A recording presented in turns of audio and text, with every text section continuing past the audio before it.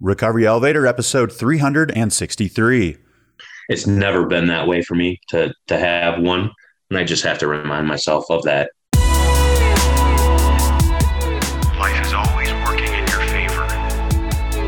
You can't heal in the same environment you became sick.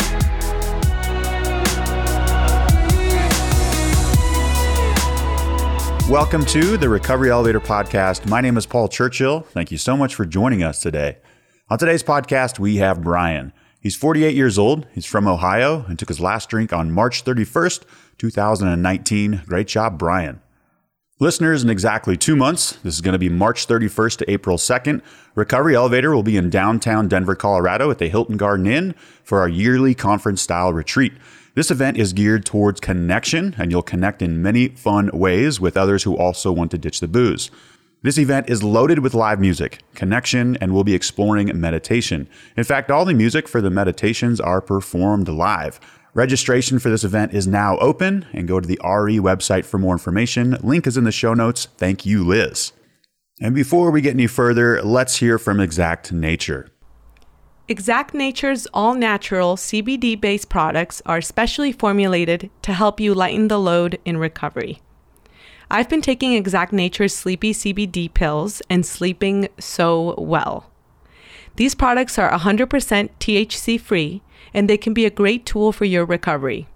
Learn more at exactnature.com and use the promo code RE20 to receive a 20% discount on your order. That is RE20 at exactnature.com. Okay, let's get started. Listeners, today I want to cover the most powerful pharmacy in the world. It's Pfizer.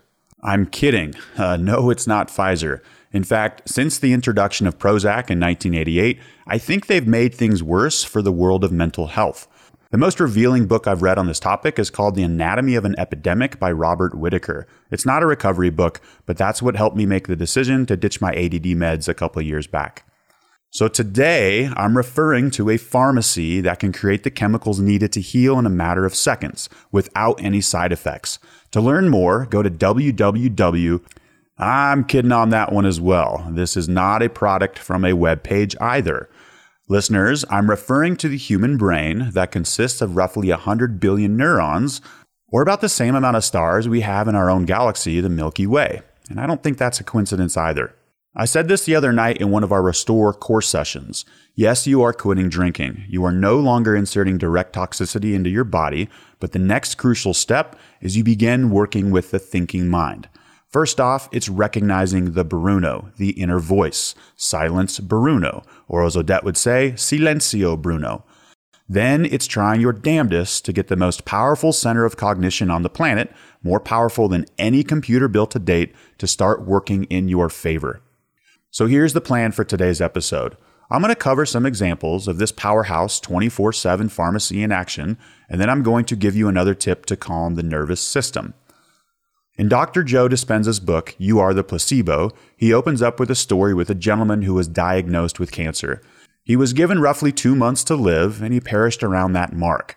When they did the autopsy after his death, they didn't find anything wrong with him. No cancer, nothing at all. He simply believed he was going to die in that time frame, and that was the outcome. In fact, doctors no longer give terminal patients a timeline or prognosis for this very reason, or they are much more cautious when doing so. In both modern world wars, when nurses and doctors would run out of morphine or painkillers, they didn't pass this information on to the soldiers who were about to have an appendage amputated. They'd say, okay, you're about to feel the morphine coming through the IV, and then they'd operate. However, when the morphine or painkiller wasn't available, they'd use a salt or saline solution that doesn't do anything for pain. The soldiers' brains, however, believing they were receiving morphine, would create the opiate chemicals needed to mask the pain. Pretty cool stuff. This next example comes from the book The Serpent and the Rainbow by Wade Davis. In the book, a scientist goes to Haiti to explore voodoo curses. This is a brief summary, but what he found was the best defense against a voodoo curse is it was believing you didn't have a curse anymore. The book covers an example of a doctor giving the patient something that would make them vomit. After vomiting, when the patient wasn't looking, the doctor would place a dead frog in the puke bucket. He would then show the patient and say, voila, you puked out the spell. The doctor found that this somewhat oddball technique was by far the most effective way to treat a voodoo curse. Another more relative example of this is a study done on the power of the placebo pertaining to alcoholic beverages. I think I first read about this in Annie Grace's book, This Naked Mind, but I've also come across it several times, and this study has been repeated several times. So participants were given non-alcoholic drinks, but were told they were drinking alcohol. The participants then began to act inebriated, some even slurred their words, and one person got a DUI while driving home. I'm kidding on the DUI part. This study, which has been done several times, will convince people that they are drunk when no alcohol at all is in their body. So how do you leverage your brain to work in your favor? It's a monumental work in progress. I'll be the first to say that, but here are the basics. Number one, you have to first recognize there's a problem. This is, for the most part, the first step in treating anything. The Native Americans realized this, and the same with Bill and Dr. Bob. In fact, it's the first step of the 12 steps. Then it's a matter of where you place your mental energies. If there's a thought which isn't congruent with your goal of quitting drinking, then quickly let it go. Is the thought a seed or a weed, as Jay Shetty, the author of Think Like a Monk, would say? If it's a weed, say thank you and let it go. If it's a seed, start watering them. Keep going back to those thoughts. Keep telling yourself you can do this, you will do this, and you are doing this. I recommend having a quick powwow with your brain before starting any recovery work.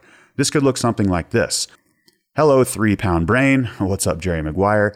It's time to put all our energies and focus into this next reading, meditation, podcast episode, meeting with our sponsor, float tank session, or whatever the recovery work is. This is what I did a couple weeks ago. Occasionally in wintertime, I'll walk in my front yard and jump into the snow wearing only a swimsuit.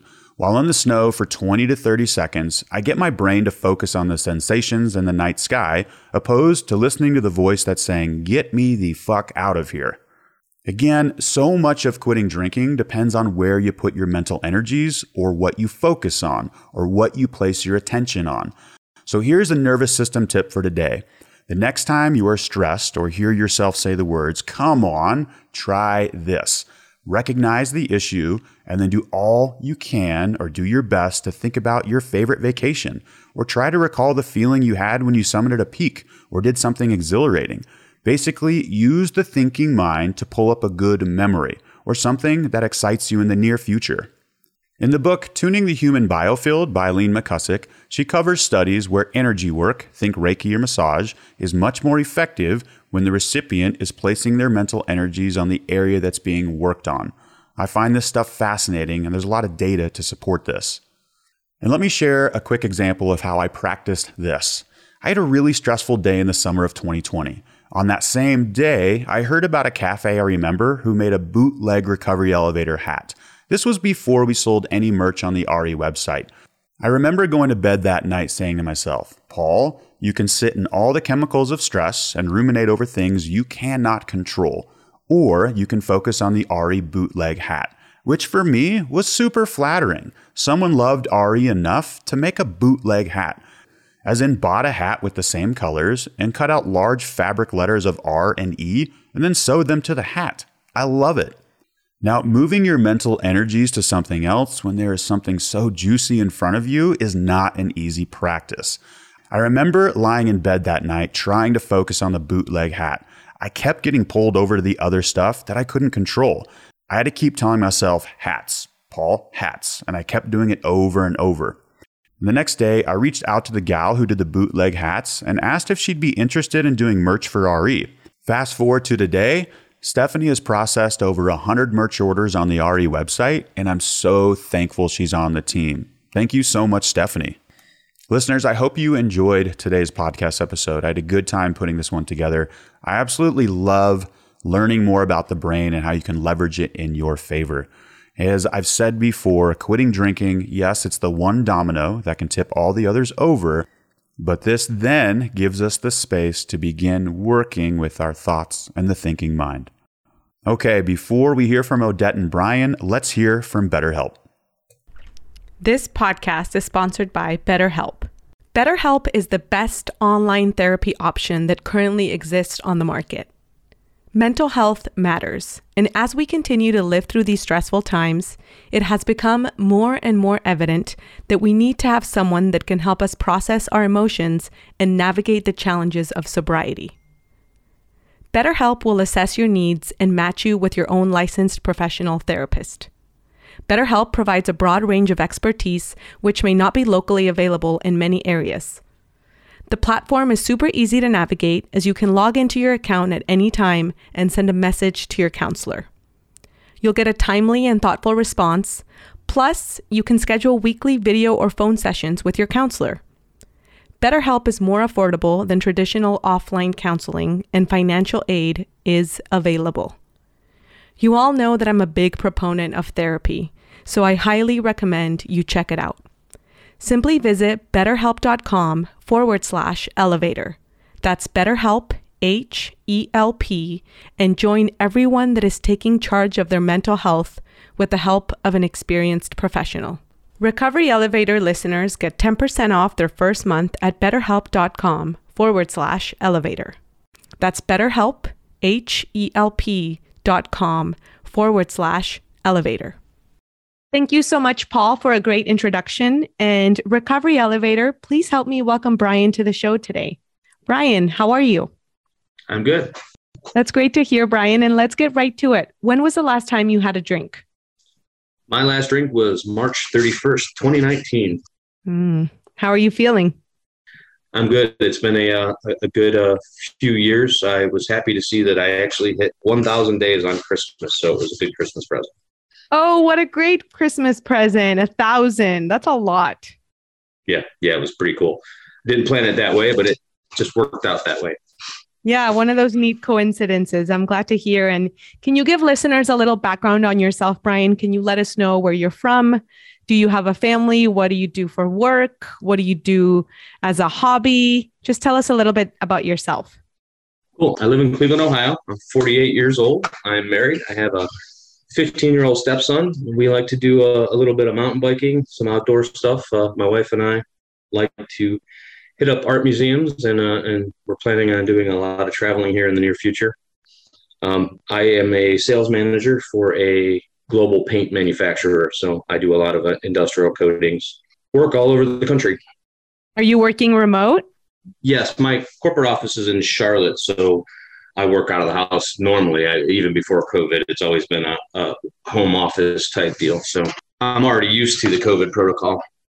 That's good to hear. I'm on year 2, I think, almost 3 of working from home. And I feel like I talk to the couch and the walls now. I feel like I need some teammates. Luckily, I have some dogs. Yeah, I got that too. I'm hoping he doesn't start barking at the neighbor here during our call. All right, Brian, and let us know a little bit about your history with drinking. When did you start drinking? When did you realize alcohol wasn't serving your goals, and what got you to quit? Just tell us your story. I can't say I really started young. I had a couple drinking episodes in high school, but it was very sporadic. But every time I did, it was a binge to either getting sick or passing out or both. So I kind of left that alone for a little bit. After high school, I moved from Cleveland to California, where I experimented with not only drinking daily, but getting into pot. And eventually I found myself getting into methamphetamines on the regular, and married my first wife out there, and we got into drugs pretty bad. Be around 1997, and for the better part of that year, I was a straight meth addict. I went from smoking it and snorting it to shooting it in the course of 12 months. From there, I don't know what caused me to, but I left. I just abandoned the situation and came home to Ohio. And my parents saw that I was in pretty bad shape. I've always been a bigger guy, but I came home 160 pounds, pretty skinny. They threw me into rehab, and I kind of dropped illicit drugs from there and went right to drinking. Unfortunately, I grew up in an alcoholic family. My dad was an alcoholic. My mom was a substance abuser, and they didn't really want me to do drugs, but they had a problem with me not drinking. So while I was going to rehab, I was still drinking, and it was ramping up. The bar scene became my friend, and it was ironic that I was kind of proud of myself for quitting meth but telling people about my travails while completely shit-faced often. I married my second wife in 2001, and while the bar scene died, the drinking didn't. I just kept, it's always been an all or nothing thing for me. If there was a chance to have a couple cocktails and not get buzzed, it was almost pointless. So I was always drinking to excess, and I guess I do that a lot with a lot of things in life. And I'm learning that as we heal from the drinking thing. But that my drinking basically caused me to get divorced with my second wife because I wasn't a very good husband when I was drinking. A lot of blackouts, a lot of embarrassing situations at work, at home. I could go over countless sales meetings where I ended up waking up in the hotel lobby in my boxers or not remembering getting back to my room, hitting on people that I worked with despite being married. Just wasn't a good scene. The question that I have for you at this point is, were you still with the belief that so long as you weren't going back to illicit drugs, this was fine? Or at this point, were you starting to question if alcohol was really affecting your life, or were you still in denial? I had put some moderation things in place over the years, no doing shots during the week or only drink beer or only drink wine. I did see that there was a problem with the excess, and I did try to find ways to tone that down. Quitting wasn't an option when I was married to my second wife. She was slightly codependent with me. While she would complain about my drinking and how embarrassing I was, I would come home from business trips and there would always be a new bottle of Crown Royal or a 12-pack of beer in the fridge. It was her belief that, if I sobered up, maybe we would get divorced, which ended up happening anyway. I realized there was a problem there, but I didn't really want to take the steps to completely quit. I thought I could control it. One of the quotes that I heard early on listening to the RE podcast was, I don't know the quote exactly, but it was basically, if I was trying to control my drinking, I wasn't having a good time. But if I was having a good time, I was out of control. And that spoke to me early on. It was like, wow, smacked me right in the head.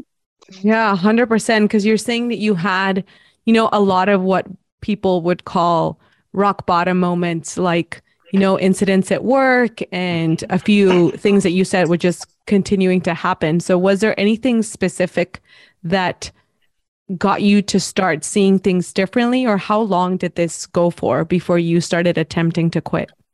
I really made the decision to do something drastic. I had gotten laid off in 2018 in November, and had the opportunity to apply for and got a job that really changed my life in the salary that I got. It was life-changing money.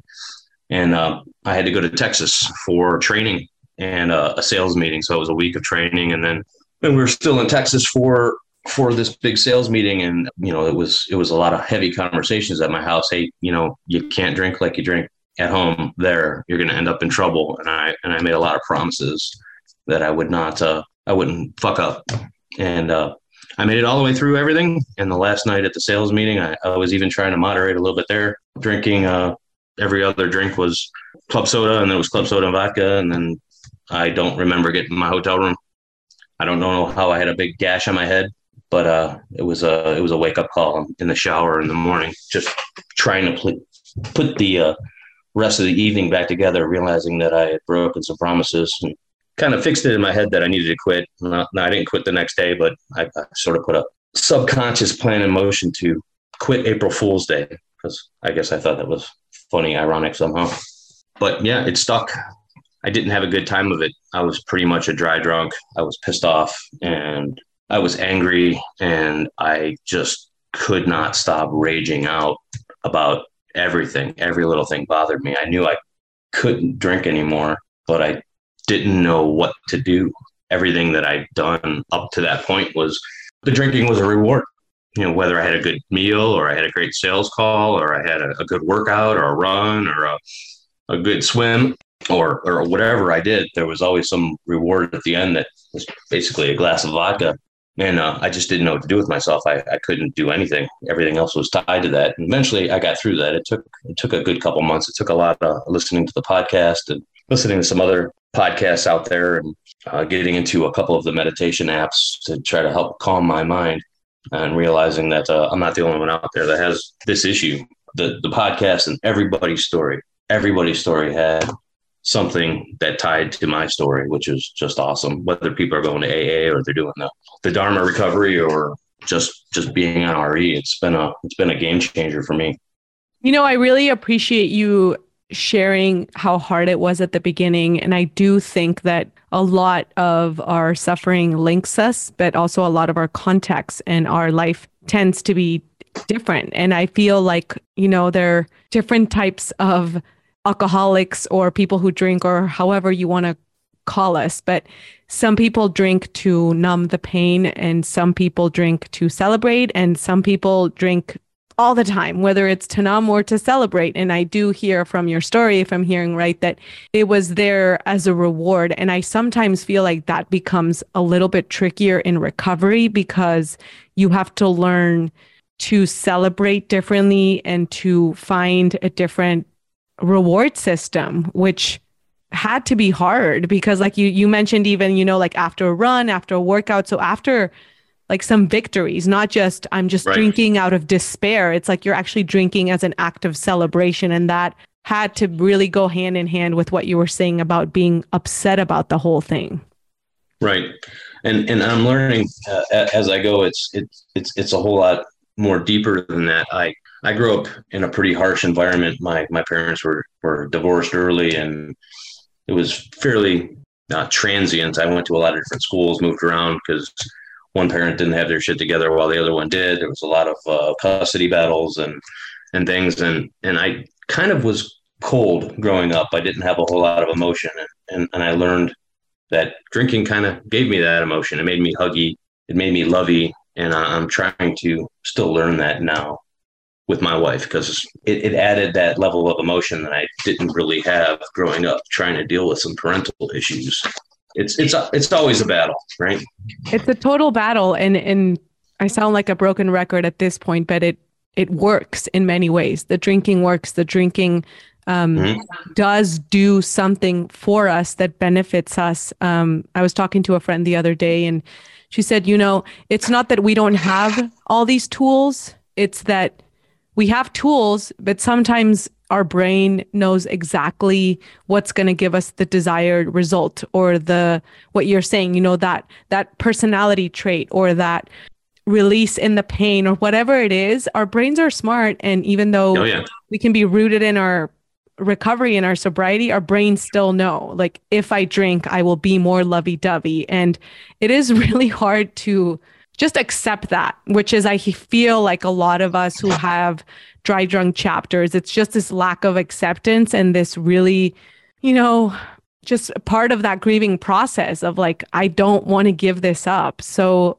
I'm really happy that you got through it, because you said it was a hard couple of months. And was like the podcast what was rooting you and changing in your daily routine, or what else was working there at the beginning? It was pretty much the first few weeks was straight white knuckle. I just quit and was pissed off about it. And I have a couple friends that are in the program, and one suggested I listen to a couple AA podcasts, and I tried that. They didn't resonate with me, and I was just searching the podcasting and came through the RE, and it was I can't say it enough, just a windfall of information, and just hearing everybody's stories. Just like I said, there was a resonance with every single person I listened to. I probably binged 30 episodes over the course of 2 days. I drive a lot for my job, so I can do that in the car, but I can remember sitting in like specific parking lots when I heard that quote that I referenced earlier about the having a good time and not being in control. I was, for whatever reason, just everybody's stories here is what kept it together. And then I joined Cafe RE online, and I threw out, my first question was about the anger issues, and some of the people out there had mentioned getting into the meditation. So it was pretty much RE driven recovery after the first couple weeks. And seeing everybody on Facebook and realizing that, you're not alone in this. It's a good community to be in. Yeah, it's that peer support that we talk about that ends up being really helpful, because I'm curious, in those first couple of weeks where you were white knuckling and you were having a hard time, was there a thought or a reason why, even though you were having such a hard time at the beginning, you kept at it? What do you think kept you keeping on, especially in those hard moments? I didn't want to be that embarrassment anymore. To have to call and tell my wife that I don't fucking remember waking up this morning, and I know I promised you that I wouldn't do that this trip. I didn't want to do that again. I hear that, and I appreciate it, because it sounds like it came really from yourself. It is really hard when other people are demanding the change in us, and for many of us, that is the journey. Like, I can think of my parents' story, and my mom kind of put down the ultimatum on him. But I do think that if truly it is ourselves who don't want to be in that same scenario, it does help a little bit, I think, with the acceptance possibly coming a little bit sooner, and the resentments that we build at other people. So yeah, I appreciate you sharing. And Brian, in terms of like your routine, you said you've been working from home and that's been in place for you for a few years. What did you have to do differently being at home in order to not fall for the cravings and the temptations? I had to stop everything. I stopped working out. I stopped going out. I stopped having bonfires. At least the first year was pretty rough. We went, I quit in April, so you go into the spring and it's bonfire season. And I couldn't do it, right? And I slowly reintroduced things to that. When I was drinking, I was actually doing triathlons. I couldn't train like that anymore. It just was a no-go. And I just switched up the routine after a while. Instead of running and biking, I was just lifting and doing just cardio, different types of cardio. I just changed. I did the same things, but in a different way. I couldn't even cook for a while. Like it was nothing to drink a bottle of wine and cook dinner. So we ate out a lot. That first year was pretty rough on my family, but now the routine is, I'm a pretty big follower of like the 7 habits. I get up in the morning, I make a to-do list, both a personal and a business list of things that I need to accomplish. And I just try to live that list and work my way through it. The habits has you create a value proposition for things that are important to you. And the top of my value list is sobriety. I reference that often and just understand the importance of it. And that kind of guides how I plot out my life. Sales meetings and conferences and trade shows are part of what I do too. So I'm happy that there's a variety of non-alcoholic beers out there. Mm-hmm. And I know that's not for everybody. And it was actually hard the first year for me to even try one of them, but I've gotten used to the taste of Heineken Zero.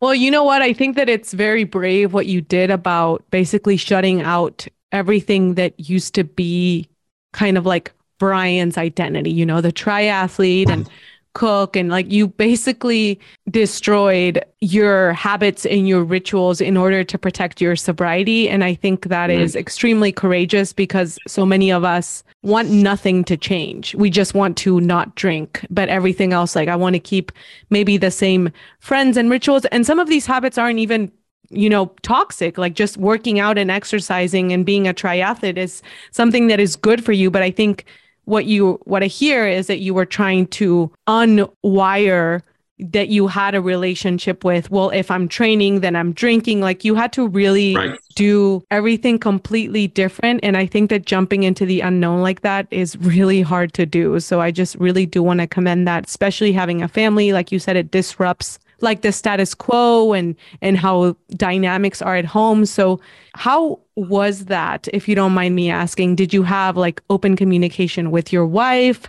Was she on board? How was that process in terms of like being in a family unit? I sort of played off the first few weeks as I want to quit smoking. Mm-hmm. So I'm going to stop drinking a little bit. And then after the first couple of weeks and I started listening to the podcast, I actually shared the podcast with my wife and she listened to it. And I said, this is where I'm at. I just don't want to drink anymore. And she was about the most supportive out of everybody. We have a really good relationship. She supported me. She got rid of all the booze out of the house. She put up with, hey, I don't want to sit by a fire tonight and watch my neighbors drink. And she suffered through a lot of my anger issues. She gets to put up with me when I'm being a dick. Mm-hmm. So she dealt with a lot of that, and I love her for it. And we're still here. We're still every day is a new challenge. So there's a lot to be said for a good partnership, and I think she even emailed Paul to ask how she could be involved with somebody who's just a spouse of somebody who drinks.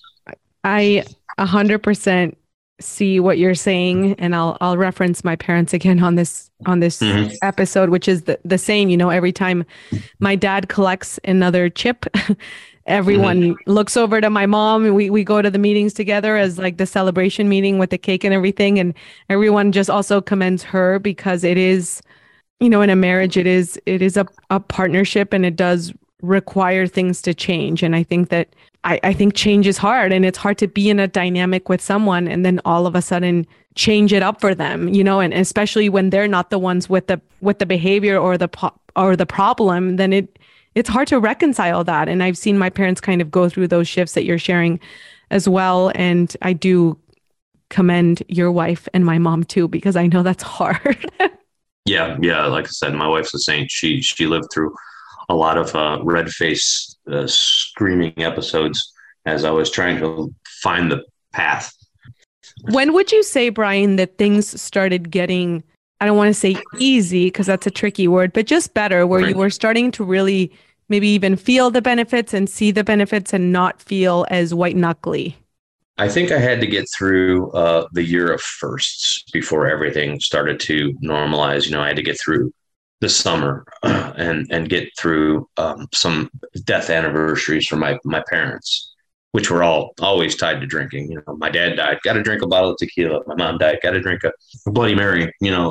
Had to get through those, had to get through Christmas, which has never been a really fun time for me anyways, but it was always made more fun by alcohol. So after about the first 12 months, I guess, there was a little bit more normalcy. Okay, I did it once, I can do it again. It was getting that history behind me.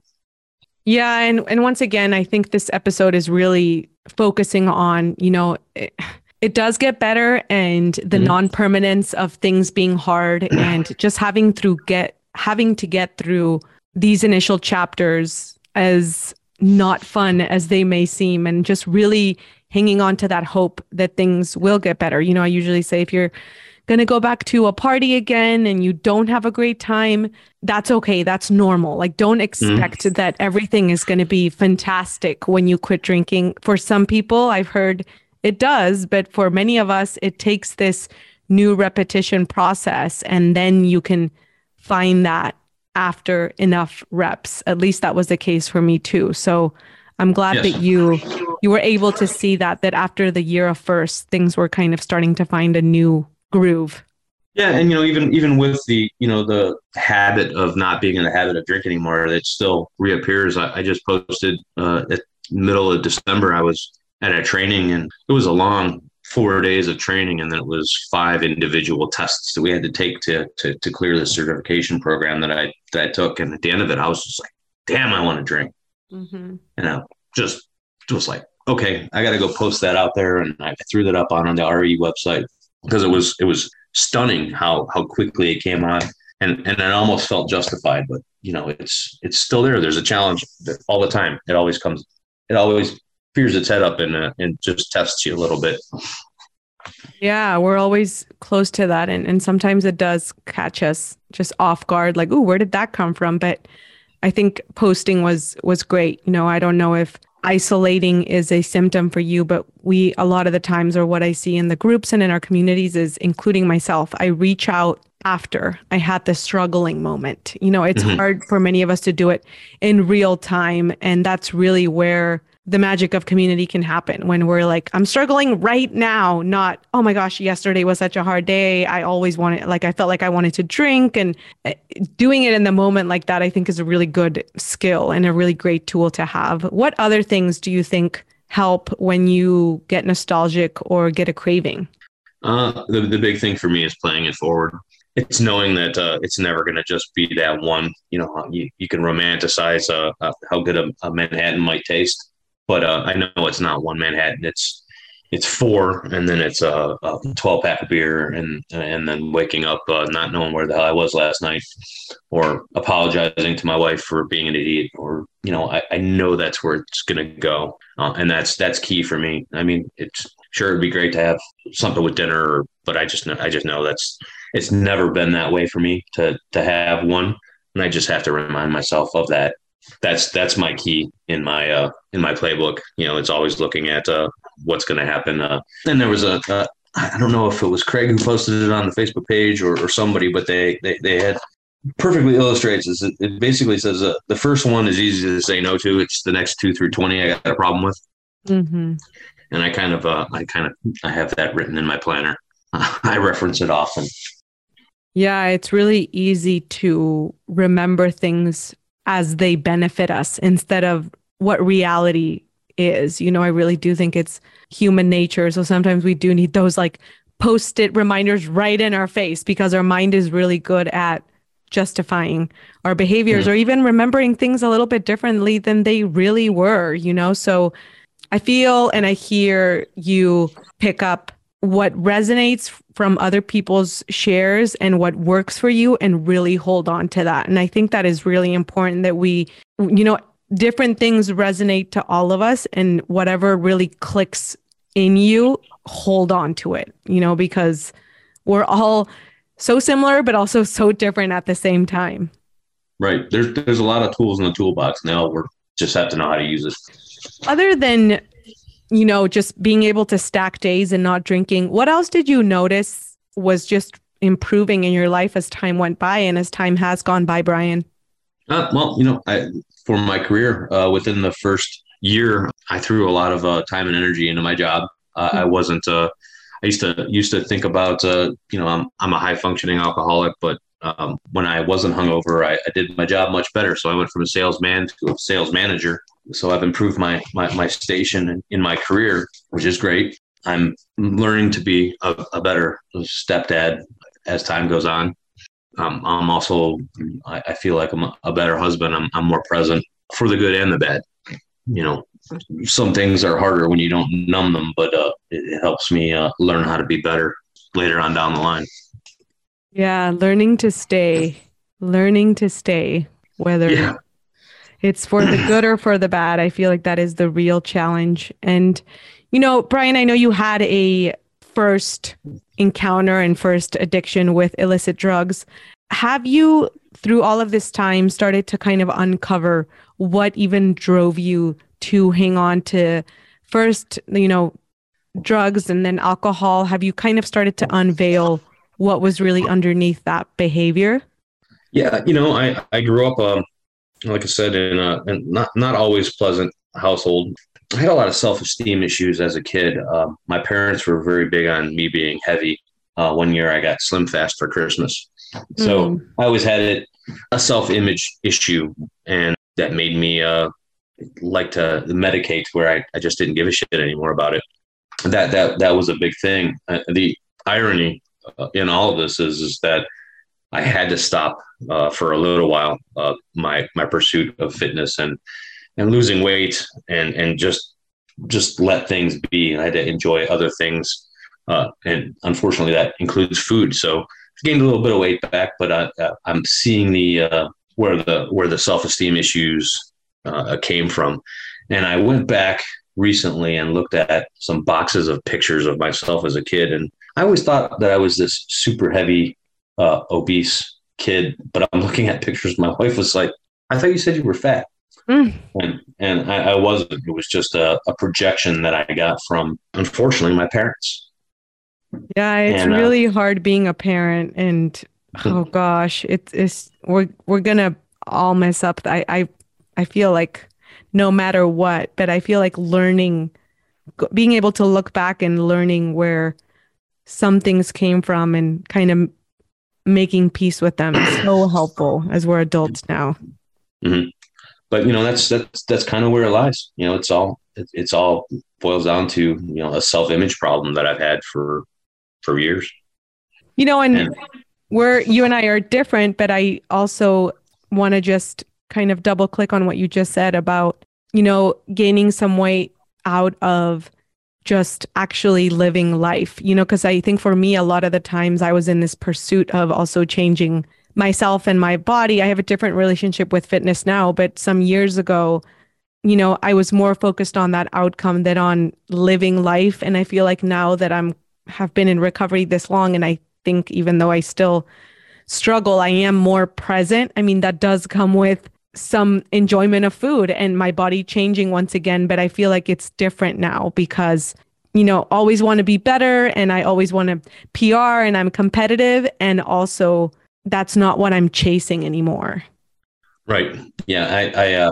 I was happy to complete my first couple triathlons. I don't really need to go back and do it again. It was a hard struggle for me. I'm heavier, so running was never my strong suit. I can do other things. Yeah, I agree. And, you know, just being okay with where we're at now and still having goals, I think is a good place to be. Having fun getting to those goals. That's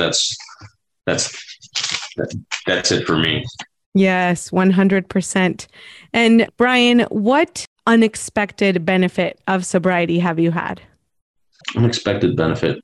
You know, I just all the way around, I always thought I was pretty good at what I do as far as building relationships with people in my job. Now that I'm sober, I just see that it's improved tenfold. I'm better at having technical conversations in my world, remembering faces at trade shows.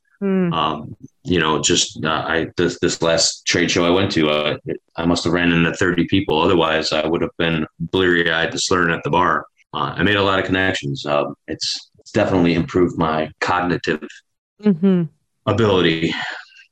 At these events, have you ever gotten any pushback from people you meet when you have shared now that, oh, I'll just have this non-alcoholic beer, or I don't drink? How have you navigated that? I know you said that you were grateful that there are options for you, but in terms of the social interaction with new people that you've met, how has that been? It's been at the trade shows, it's not too bad of an issue. A couple sales meetings ago, one of the outside events they did for our sales meeting was taking everybody to the local brewery. And I found a couple people just in conversations that, you know, didn't really want to go drink. So we got permission from our managers to do something else. So, you know, there's always people in the room that are doing the same thing you are. They've just learned to cloak it. Where I've run into some pushback is with some people that I really thought were some close friends. Not my real close friends that I've known since school all knew I had a problem. They were just waiting for me to figure it out. But I had some people that I really considered were very close to me that I just don't see anymore because they didn't ever see past all the drinking we did. It's unfortunate, but were they really friends in the first place? I mean, you know, all they could ever talk about was all the drinking we did. I guess, you know, yeah, it's sad. It's sad. One of them is somebody I live right next to. So I don't see them as often as I should. It's because I think they have a lot of insecurities about their own drinking. Yeah. And, you know, it's back to what we were saying earlier about that. It's sad, but that willingness to let it go and to have to turn the page. But it is hard, especially like you said, when you think that those people are not the ones that are going to fall to the side. So, I mean, yeah. It is hard. And sometimes sobriety does mean ending some relationships, meeting some new people, you know, back to what you were sharing about the trade show and the brewery. You know, there are always people who are doing other stuff that we were so focused on not even noticing them because we were just focusing on the next drink. That you're right. You know, it's even if they're not recovering, maybe they just don't feel like drinking that day. You know, it's just stuff that we never even fathomed existed. Yeah, exactly. You know, you're at a sales meeting and, you know, you should be, you know, it made some pretty good connections with people just finding out, hey, I don't really want to go to the brewery either. Let's go have a nice dinner somewhere else. So there are those people in those situations. You just have to, I think being open about not drinking helps open those doors with other people too. You put the words out into the atmosphere and it attracts the right people. Yeah. And when you are traveling for work, I know that is really hard for a lot of listeners who have similar scenarios as you, where there's conferences or meetings or, you know, conferences. That is really hard, but it is also a great opportunity. You know, a lot of the times I remember saying when I've gone to a few of these, that there wasn't enough time to do other stuff, to see the city, to go check out restaurants. And I do think that although most itineraries are pretty packed with these conventions, there's always time, especially if you're not drinking. You can go and wake up earlier and go for a walk around the town, or figure a new restaurant at night instead of just being at the all-inclusive bar. So once you are comfortable with those scenarios, you also find all of the things you were missing the previous times that you may have been there. Yeah, absolutely. Absolutely. So it's much easier to figure out dining bills when you don't have to split the check, so your company doesn't know how much you're drinking on their tab.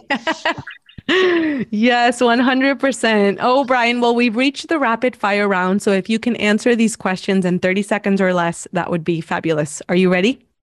Go. Okay. What would you say to your younger self? I would say moderation is key. What is your favorite ice cream flavor? Butter pecan. What are some of your favorite resources in recovery? The Recovery Elevator podcast, for sure. The website. And then I've taken to reading a lot of the Quit Lit, like Brene Brown and Eckhart Tolle, and trying to find a more meditative path. What are you excited about right now? I'm excited that we're in a new year, and hopefully an end to the COVID. Eventually, it seems like it's ramping up now, but I'm hoping it will subside and get weaker, and life can get back to some sort of normalcy. And before we depart, can you give listeners your own "you may have to say adios to booze" if line? Yeah, you might have to say adios to booze if you find yourself crying in the shower, not knowing how you got your room, but thanking God that you actually did. Oh, Brian, I'm so happy that you're here with us and that you got to share your story. I appreciate you. Thank you so much. You're welcome. Happy New Year. Take care. Yeah, you too. Very well, Team RE. That wraps up our interview for today. And before I say adios, I want to share with you something that stood out to me of this interview. Brian said something along the lines of getting through your year of firsts before things get better. I know that we are flooded with beautiful recovery images on social media and, all of this marketing sharing how sobriety is the best thing that can happen to you and how your life will transform and get better. And it does. But for many of us, it also takes time to get there. It takes time of living in an uncomfortable place. It takes time of living in an angry place or a not so fun place. And I just want to remind you, especially if you're early on your journey, that it's okay. Everything that you are feeling is okay. If you're not having a ton of fun yet, that's okay. If you're not loving sobriety yet, that's okay. Just try to focus on doing the next right thing. Remember that you're not alone, and together is always better. Recovery Elevator, we took the elevator down. We got to take the stairs back up. We can do this. I love you guys. Get out of the story. Get out of the story and use the mind to locate the body.